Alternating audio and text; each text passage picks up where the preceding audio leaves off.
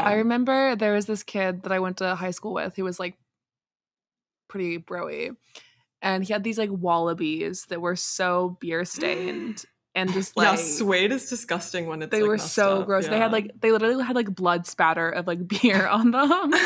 But yeah. But the thing is, those brands have guarantees. Wallabies might, but like I know Barber does. So like that's one thing. A lot of these like preppy brands have lifetime guarantees. I'm not sure if Wallabies does, but similar brands definitely do. Where it's like you could destroy them in college, but then get it fixed up. So like these guys would have like these really nice $700 waxed jackets from Barber that they maybe got abroad or even here, but then after college they can get it cleaned up again, which is like not to be like too philosophical about it, but there is something symbolic about these like rich kids being dumb in college and idiots and making dumb decisions and being dumb with their very nice clothes.